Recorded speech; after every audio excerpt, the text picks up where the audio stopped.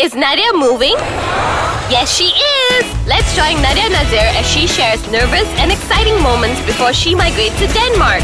This is Nadia in Wonderland. Hey, what's up? My name is Nadia Nazir, and this podcast is called Nadia in Wonderland. And it specifically talks about, what do I want to talk about? I want to talk about the fact that I am migrating in, let's see, a few more days. At the time of recording this podcast, I've got about 3 weeks, I think, and it's scaring the out of me.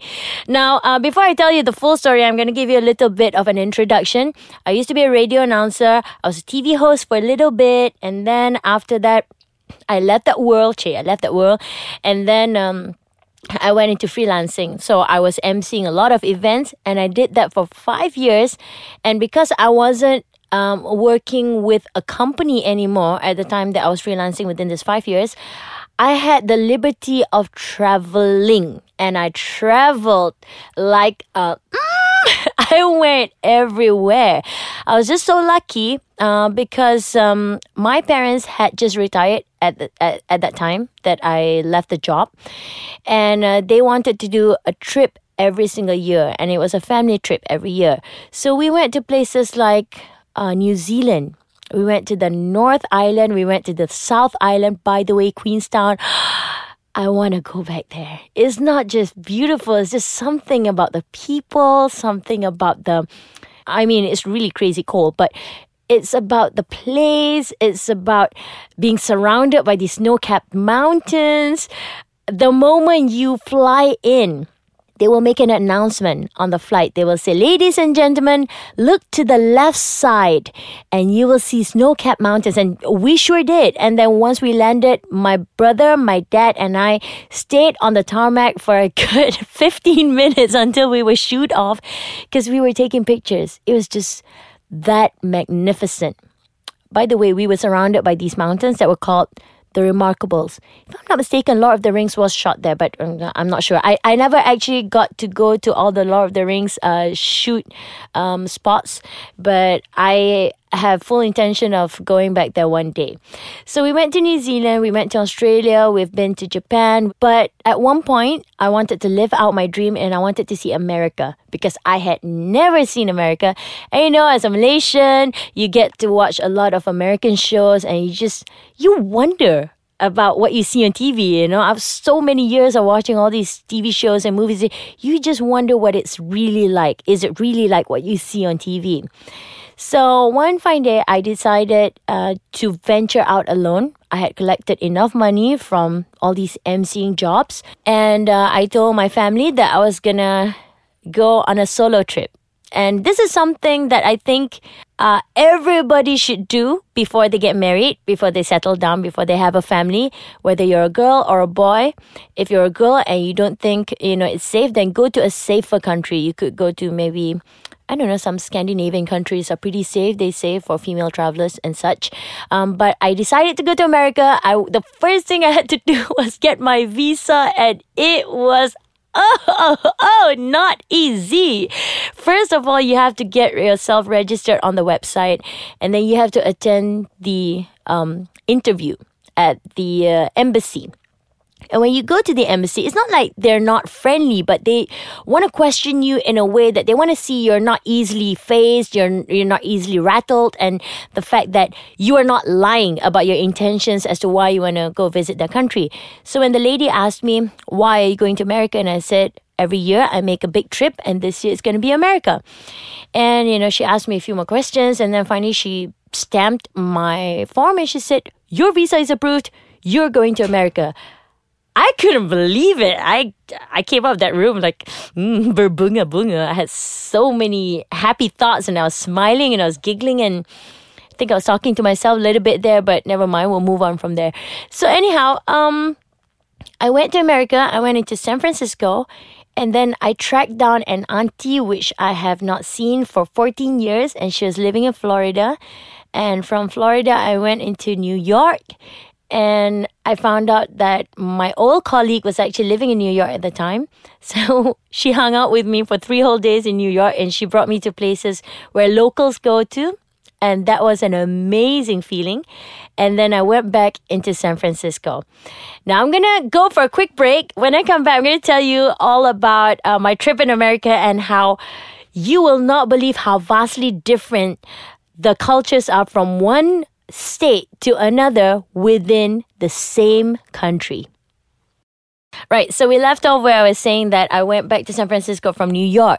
Now, when I was posting these pictures of my, solo travel in America, everyone was saying, "Oh my God, you're in New York! I'm so jealous." Now, there is nothing wrong with New York City, and I'm sure a lot of people do enjoy New York City, but I just felt that it was not different from what I'm used to in KL. And that's not a bad thing. I wanted to see something that was different. I wanted to experience different things. And then I went back to San Francisco and I realized that San Francisco is one of my most favorite cities in the world. And number one is because of the lifestyle. Now, people in San Francisco are super chill.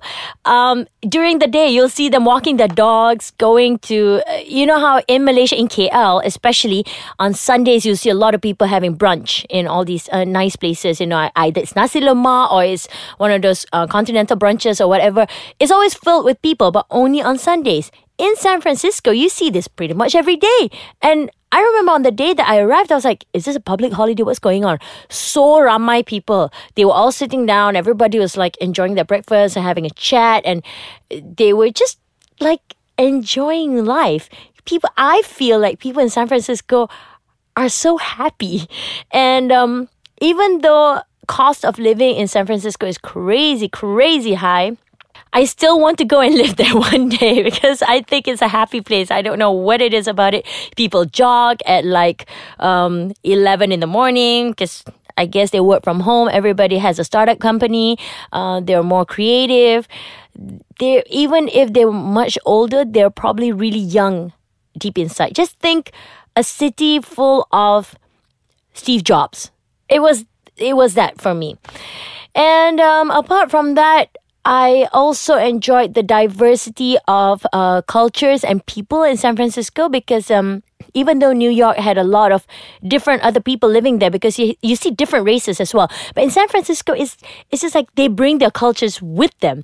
In New York, it just felt as if everybody was trying to be a New Yorker. I don't know. It could have just been me, but that was my experience in America. And after that, I came back and I told myself, I want to try and live somewhere else one day.